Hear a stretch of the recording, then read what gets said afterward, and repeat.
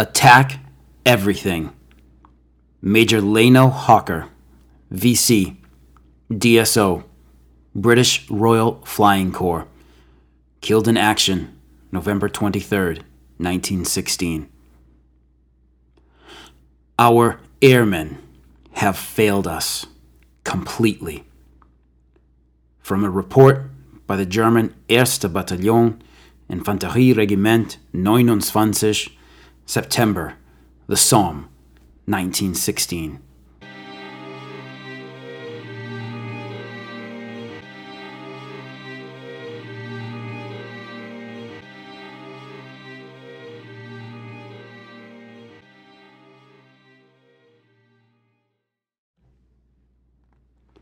Hey folks, welcome to the Battles of the First World War podcast, episode 27, Somme, Pirouettes over Picardy. Many thanks to the recent donations, reviews, and emails. As always, they are gratefully and humbly received. In the past several weeks, the BFWWP has received a real surge in reviews on iTunes, and I have to say, it is just awesome. So to keep this surge going, I'd like to make a request, if I may. Let's get the Battles of the First World War podcast up to 100 reviews on iTunes. I'm really going to need your help on this one. We are pretty close. And again, if you're an iPhone owner and have that new iOS 11 update, it really is easier than ever to provide a quick starred review. So if you enjoy the podcast, please consider leaving a quick review on iTunes. So getting the BFWWP to 100 reviews it would just be wicked cool. Okay, a couple of small admin notes. For listener Tigers Tim, those two names you sent me way back when, they are pronounced Market Wheaton and Keys College. That second one, good Lord, I don't see how it's pronounced that way, but I'm not going to argue. I'm just going to take it as it is. Okay, this episode will cover the air battle over the Somme during the summer and fall of 1916. As I've said before, I feel I've been rather neglectful of the air war thus far, so I hope this episode is a worthy effort. The story of World War I pilots is unbelievably fascinating once you get into it, so my neglect is the product of my bias towards the ground pounders. But I gotta say, and this goes on the record, if we're talking ground over air battle films, The Beast, starring a young Jason Patric and George Dzundza, is a vastly better film than that Top Gun flick with the guy and the girl and the cheesy song. So there you go. There's my bias. All right, back to the trenches. This time, let's wipe the mud from our eyes and look up. While the titanic clash of arms during the summer and now autumn of 1916 shuddered, shook, and scoured the Picardy farmland as thousands of men drowned in an ocean of blood and fire, a different struggle was taking place in the heavens above. It was a battle of individual men in flying machines, jousting in a deadly contest for control of the air. Sometimes clashes would be man against man, or it would be that of small groups of British, French, and German pilots soaring, swerving, diving toward or away from each other, all the while machine guns blazing. But the much smaller numbers of men engaged in this battle space belied the established and ever-expanding importance of the new terrain they were fighting over. When the Great War began, in that terrible summer of 1914, the airplane was a very new tool to the militaries of the Entente and Central Powers. Remember, it was just barely 11 years prior when two Americans had launched themselves into history and human achievement at Kitty Hawk, North Carolina. That being said, on the Western Front, the British, French, and Germans went to war with early air arms already established in their militaries. Skeptics were everywhere during the early years of the airplane, and military skeptics looked at planes as less than useful, time and resource-wasting novelties. Douglas Haig was one of those critics, stating that these new machines would never eclipse the cavalry horse for scouting missions. While not all were convinced, the airplane and its great potential were soundly demonstrated during the fighting that led to the first great victories of the Entente in August and September of 1914. It was the Royal Flying Corps, a 2-year-old branch assigned under the Royal Engineers, that saw and reported to British ground forces at Mons that they were being surrounded by the oncoming Germans. It was the same RFC, working with the French Aéronautique Militaire, that flew over and identified German General von Kluck's First Army making its fateful and fatal wheeling movement that would leave it exposed to a shattering hammer blow.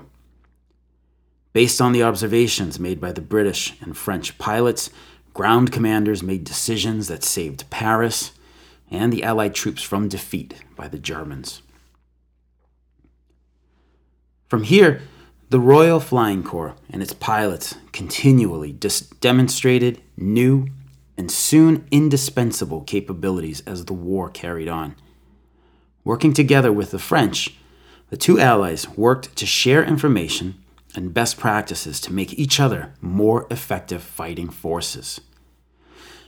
As an American who lately realized, like within the last 10 years, that the French and British largely hated each other for centuries, this last development is nothing short of astounding. Before the Battle of Neuve Chapelle in March of 1915, pilots flew observation missions where they photographed the entire attack sector. Their aerial photography led to the creation of accurate maps for both the attacking infantry and artillery, and the solid information on where the German lines and positions were led to an effective bombardment that tore open a smoking hole in the enemy line. A second development of the Neuve Chapelle battle was that of contact patrols conducted by pilots as well. These patrols were low-level flights where the pilots visually located the attacking troops and reported their positions back to ground commanders, a brand new tool with which to burn away some of the fog of war. A third development of air power at Neuve Chapelle was one that was also taking place elsewhere on the Western Front. Pilots were observing and helping direct artillery fire. The ability to now provide a faster shelling response to bogged down troops in the field was a game changer, and the wireless signals sent by RFC pilots greatly assisted in the initial British breakthrough at Neuve Chapelle. To oversimplify and sum up the three main powers slaughtering each other in France and Flanders, it was the French who really had it going on. They already had a well-established air service in 1914, and French pilots were known to be innovative, motivated, and brave to the point of recklessness. The British Royal Flying Corps was right behind them, with a similar spirit of innovation and of developing the potential of the airplane over the battlefield. And it was especially more so when Brigadier General Hugh Trenchard took over as commanding officer of the RFC in September 1915. Surprisingly, it was the Germans who tended to lag behind with their Fliegertruppen des Deutschen Kaiserreich, in English, the Imperial German Flying Corps. Generally outnumbered on the Western Front, the Germans tended to act timidly in the air as a whole. This is not to say they were irresponsibly ignorant of air power, but it was almost like they didn't know what to do with it. Some examples will follow. With General Trenchard taking over the RFC, the goals and mission of that nascent organization began to gel around a central theme. Trenchard, described by then Lieutenant Colonel Brad Beer, U.S. Army, in his master's thesis titled The Battle for Air Supremacy over the Somme, 1 June through 30 November 1916, was, quote, brilliant, dynamic, intolerant of failure, but also inarticulate, and he had an air of charisma that overcame his shortcomings, end quote. This charisma is supported by Cecil Lewis in his memoir Sagittarius Rising, where he describes a visit by Boom Trenchard, as the general was known, to his pilots on the night before the Battle of the Somme began. Quote, Boom infused men's enthusiasm without effort by a certain greatness of heart that made him not so much our superior in rank as in personality. When he left, we were all sure that victory was certain, that the line would be broken, the cavalry put through, and the Allies sweep on to Berlin. End quote. General Trenchard was a hard charger, and he was determined to give BEF Commander General Sir Douglas Haig whatever he needed to achieve success. He came on at a time when the Germans were throwing the Allies back in the air with their new Fokker-Eindecker planes, vastly more maneuverable machines than the British Vickers FB-5 gun bus. The Germans, in an example of their timidity, by not fully realizing the potential of their incredible flying machine, were largely sweeping their foes from the sky in what was known in the fall of 1915 as the Fokker Scourge. Men like Oswald Bolke and Max Immelmann were out in the air, literally creating brand new air tactics that were changing the ever-developing world of air forces and air combat. But they did not seek to take aggressive control of the sky. Trenchard, with the help of his staff officer Major Morris Baring, began to put his strategy to work, especially in the first months of 1916 with the operational plans for the Somme now in place following the Chantilly Conference. To the RFC's new commander, this strategy was owning the air, total air supremacy. Again, to quote then Lieutenant Colonel Brad Beer's thesis, air supremacy was, quote, a state of moral and material superiority over the enemy, which would prevent him from seriously interfering with hostile air operations, and at the same time deny him the successful use of his own air assets, end quote. The Fokker Scourge had to be eliminated, as well as any belief the Germans had that they held the upper hand in the skies over France and Belgium. Trenchard had his squadrons get after it by going on the attack and by flying in protective flight formations that discouraged German pilots from attacking. With the new attack strategy, flight formations, and the introduction of the more maneuverable DH-2 and FE-2B airplanes, the Royal Flying Corps stretched itself to the limit through the spring of 1916. Pilots were steadily worn out as they were constantly flying on missions. Casualties increased, airplane losses mounted, and Zeppelin raids back in Blighty went poorly answered in politicians' minds. Trenchard did not care. In his mind, there was a massive job to be done, and that was, quote, to win freedom of movement for the reconnaissance, photographic, bombing, and artillery airplanes in their essential tasks of helping the army overcome their enemy, and to deny similar freedom to the opposing air service." End quote. It was the only way to prep for the coming big push on the Somme. An event out of the Allies' control began to change things on the entire Western Front: the German Fifth Army's attack at Verdun. The Fliegertruppen had begun moving squadrons down to the Verdun area as the February attack date drew nearer, and with the start of the battle there, that was where the German effort went.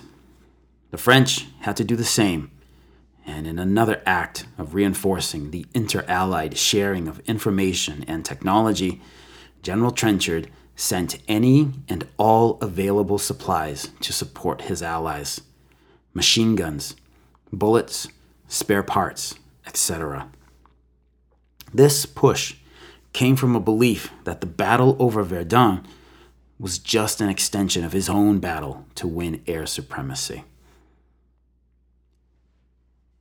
At Verdun, the French air service began to use Trenchard's suggested tactics.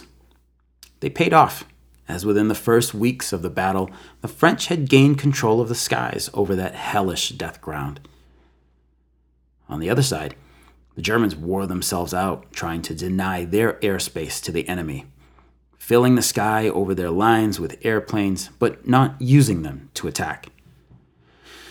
In an example of not knowing what to do with their air power, a German general was asked many years afterward why visible and undefended crossroads behind French lines had never been bombed or raked with machine guns. He looked perplexed and replied to the effect of, we just never thought about an option like that. Go figure. Trenchard used the German focus on Verdun to his advantage as much as he could, with more maneuverable planes coming in, but also deciding to fight with what he had available.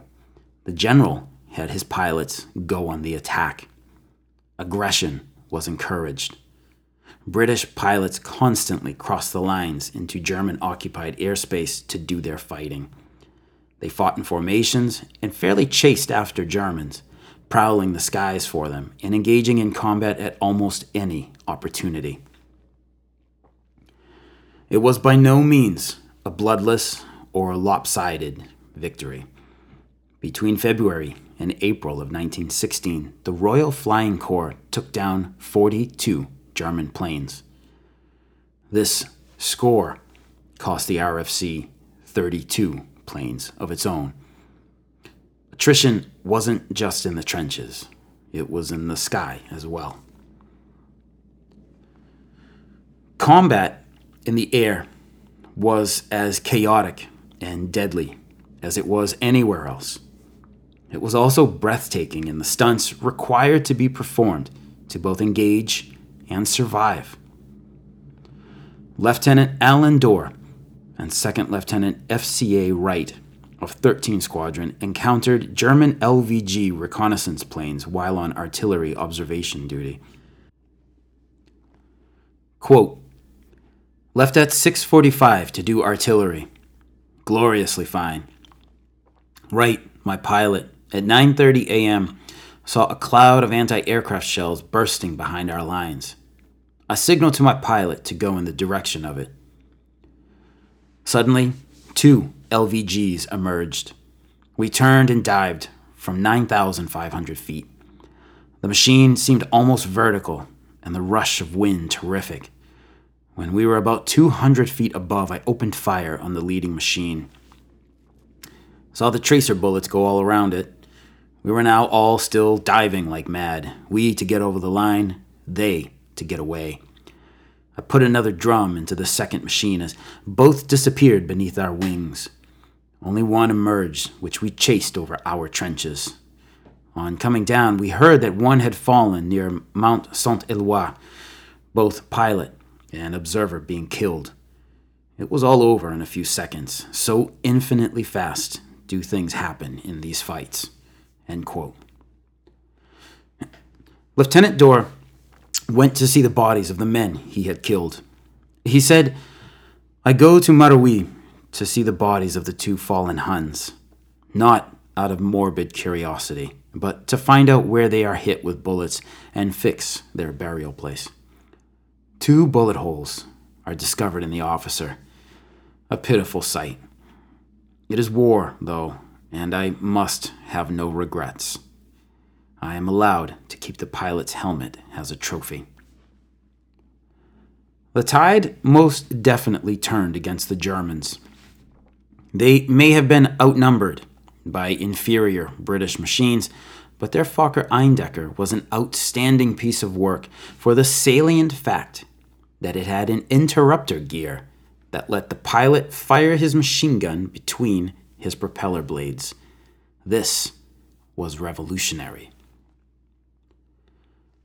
But the British finally developed the interrupter gear on their own, and in April 1916, the Sopwith 1.5 Strutter aircraft appeared on the scene with that vital piece of technology. By May, the Fokker scourge was over, and the RFC began to receive more and more aircraft. Losses remained high to the point where, on average, 10 new pilots were assigned to the squadrons weekly, and this barely kept up with the pace. On average, an RFC pilot's lifespan was measured in weeks, and many times those weeks were counted with the fingers of one hand. By June, the Royal Flying Corps could assuredly claim air supremacy. On the 18th, the German ace Max Immelmann, known as the Eagle of Lille, was killed by a crew from number 25 Squadron. This was a devastating blow to the German air service, and as a result, the great Oswald Bohlke was grounded on orders of the Kaiser himself. The Germans couldn't stand to potentially lose another ace. After Immelmann's death, the German presence in the air was almost non-existent, and in the following weeks, the RFC operated with near impunity. During the air offensive, the Royal Flying Corps made sure its pilots were engaging in all of the 6 missions assigned to the organization. One mission could not be dropped just because more effort had to be made for another. We have covered most of them here already, but to review, these missions were aerial reconnaissance, aerial photography, observing and directing artillery, bombing, contact patrols, and air combat against the Germans. Of course, combat was dangerous, but so were the other missions. In fact, doing anything in the aircraft of the day was inherently dangerous to life and limb. Take aerial photography, for example. You might think flying over the enemy trench lines to take pictures of them, braving Archie, as anti-aircraft fire was known, would be dangerous, and it surely was. But the act of taking the pictures themselves was nearly as dangerous. Cecil Lewis, 17 when he joined the RFC, and all of 18 when he was flying over the Somme, was assigned photo duty in a squadron that had BE-2C planes, of which he said, if there was ever an airplane unsuited for active service, it was the BE-2C. The plane had an awkward setup that left it hard to defend and largely hard to use. Here is Lewis on taking aerial photographs. Quote, "The observer could not operate the camera from his seat because of the plane directly below him, so it was clamped on outside the fuselage, beside the pilot, a big, square, shiny mahogany box with a handle on top to change the plates. Yes, plates. To make an exposure, you pulled a ring on the end of a cord. To sight it, you leaned over the side and looked through a ball and crosswire finder. The pilot then had to fly the machine with his left hand, get over the spot on the ground he wanted to photograph. Not so easy as you might think. Put his arm out into the 70-mile-an-hour wind and push the camera handle back and forward to change the plates, pulling the string between each operation. Photography in 1916 was somewhat amateurish. End quote. With such a dangerous job and death always lurking nearby, many pilots lost their nerve and had to be transferred back to England. Others died dining for breakfast with their mates and then being killed just an hour or two later, leaving an empty chair when survivors met for dinner later that day. Knowing life was short, British pilots were as wild as their French and American peers. Any free time was taken up with drinking, eating, and chasing women. Amiens was where the most pilots in the Somme area went when on pass. With the 1st of July and the beginning of the Battle of the Somme, the men of the Royal Flying Corps and French Aéronautique Militaire were masters of the sky.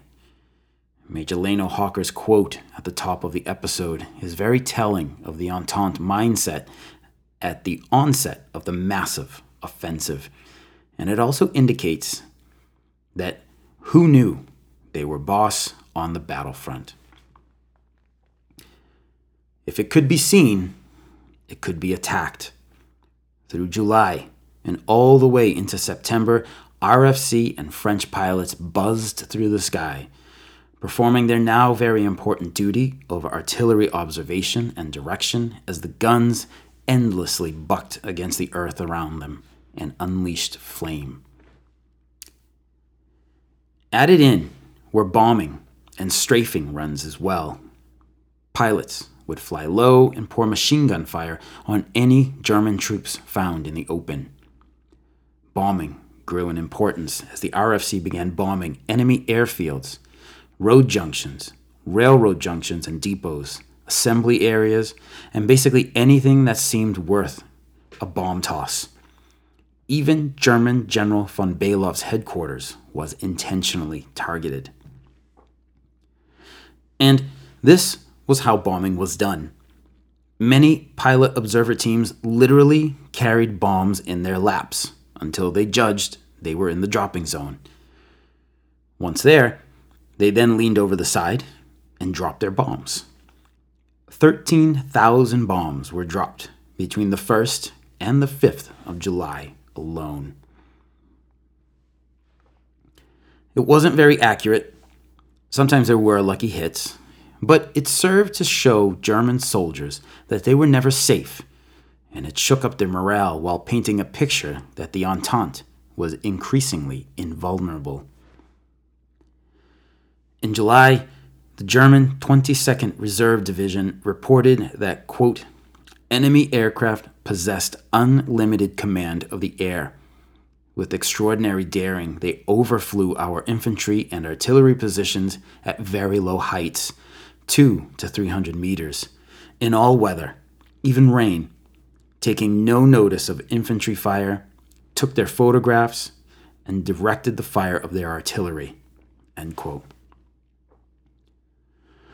A month later, with the situation unimproved, the German 16th Infantry Division said that, quote, cooperation between the English aircraft and their infantry and artillery was exemplary. The English aircraft not only directed the artillery fire on discovered batteries, dugouts, and occupied trenches, they killed any personnel who showed themselves in the trenches with aimed machine gun fire and threw bombs and hand grenades at batteries and dugouts from low levels, end quote. This was the beginning of that modern doctrine that we today call close air support. In 1916, it was all brand new. British and French pilots' assuredness of air supremacy began to take a hit after the Battle of Flers-Courcelette, and this was a direct result of the German Fifth Army's complete defensive posture at Verdun. This also coincided with the takeover of the German side of the Western Front by Generals von Hindenburg and Ludendorff. Aircraft began to be transferred from Verdun to the Somme battlefront. There were two major additions being made to the German air service units on the Somme. First was that of the new Albatros D-1 fighter, a one-seat plane that featured a World War I era radical upgunning to not one, but two forward-facing machine guns that fired through the propellers. An entire squadron named Jagdstaffel 2, or Hunting Squadron 2, came to the Somme outfitted with the Albatros. The second addition was that Jasta 2, as the unit was called, was commanded by none other than Hauptmann Oswald Boelcke himself. The Germans were bringing their A-game to the air battle now.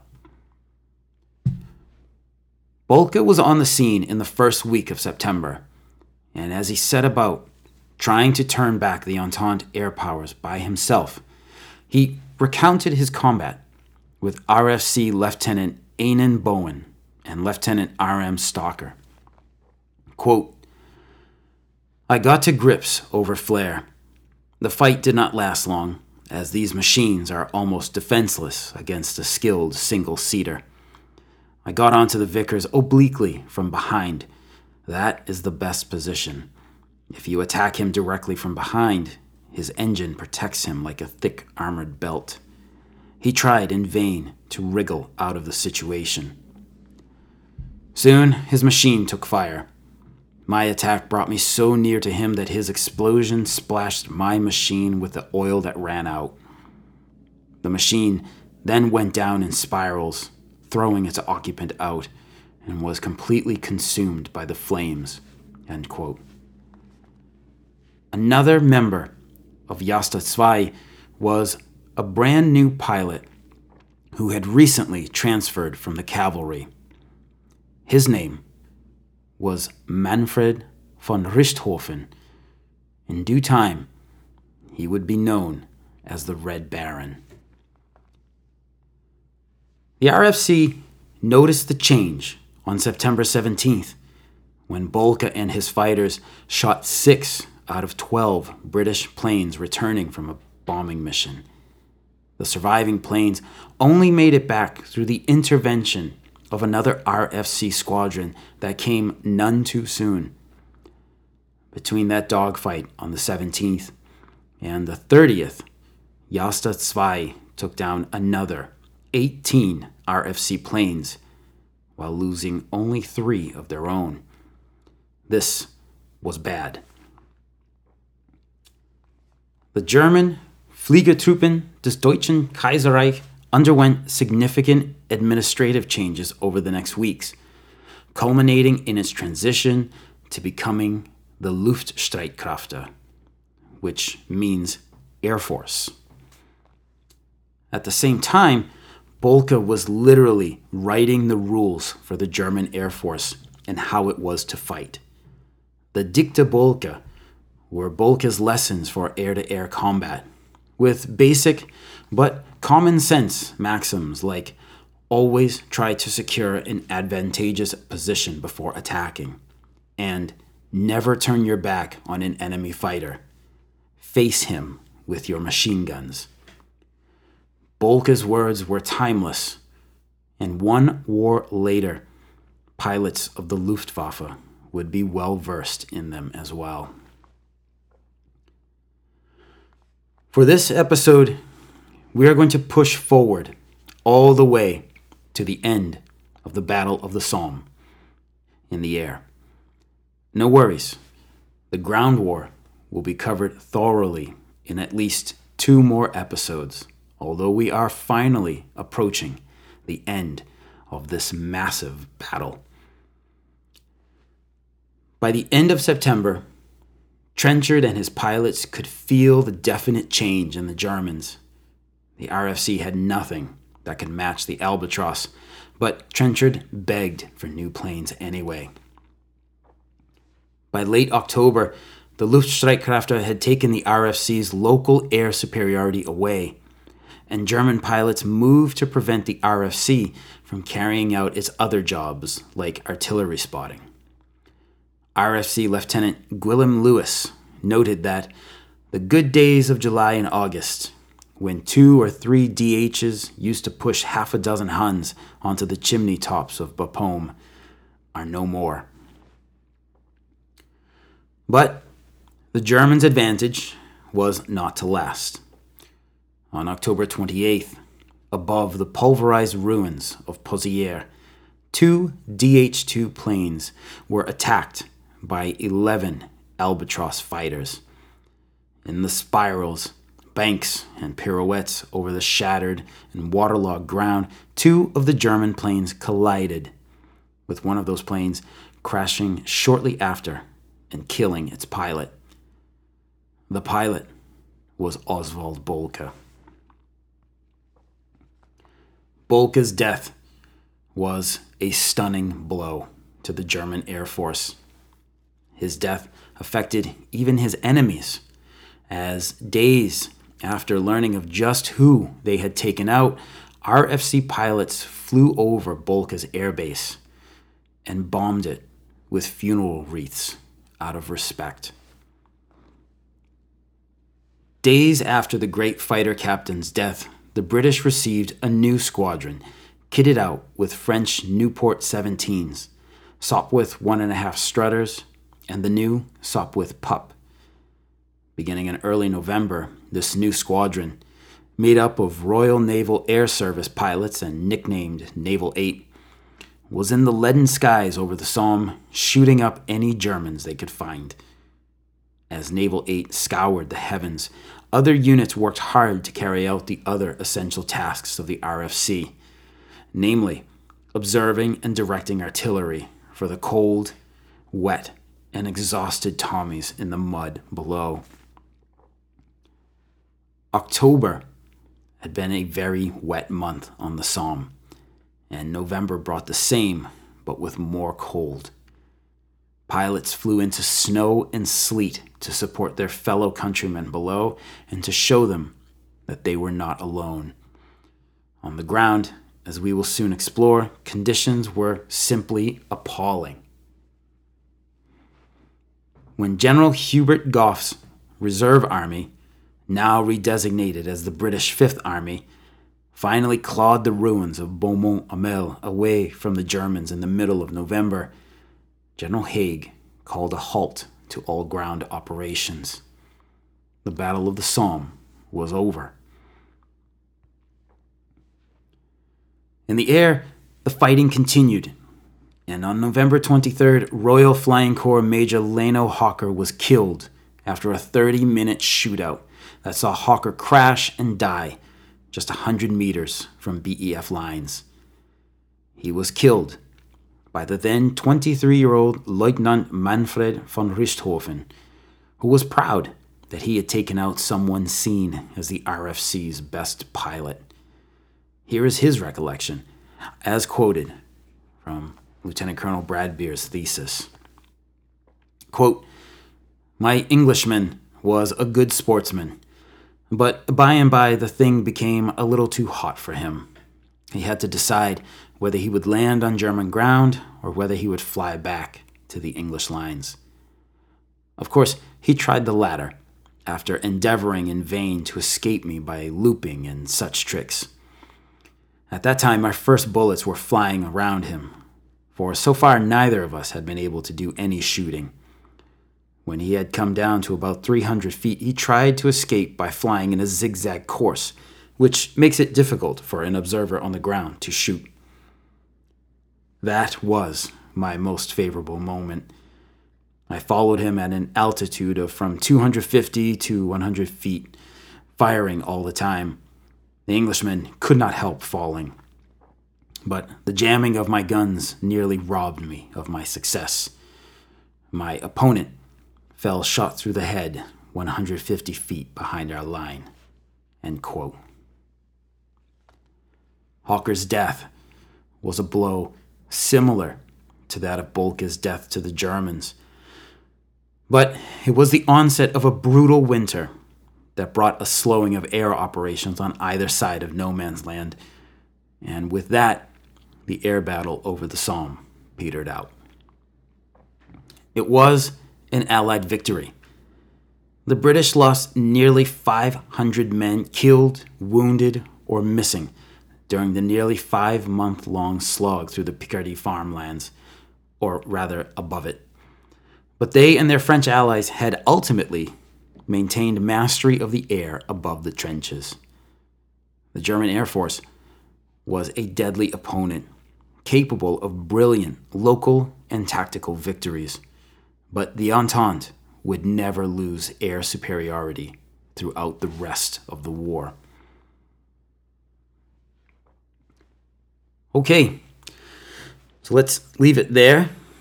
Next time, we'll be back in the trenches, this time in a very wet and raw October 1916. Any questions, comments, or concerns, please don't hesitate to contact me at verdunpodcast@gmail.com, or you can hit me up on the Twitter at WW1podcast. You can also go through the website, firstworldwarpodcast.com, although again, I am terrible in particular on that front. Or you can also do the Battles of the First World War podcast page on the Facebook. Don't forget my request from the beginning of the episode. Let's get the BFWWP to 100 reviews on iTunes. Also, if you're interested in becoming a patron of the show, please head over to patreon.com/Battles of the First World War podcast. Thanks. Thank you so much for listening, and we will talk to you again soon. Take care.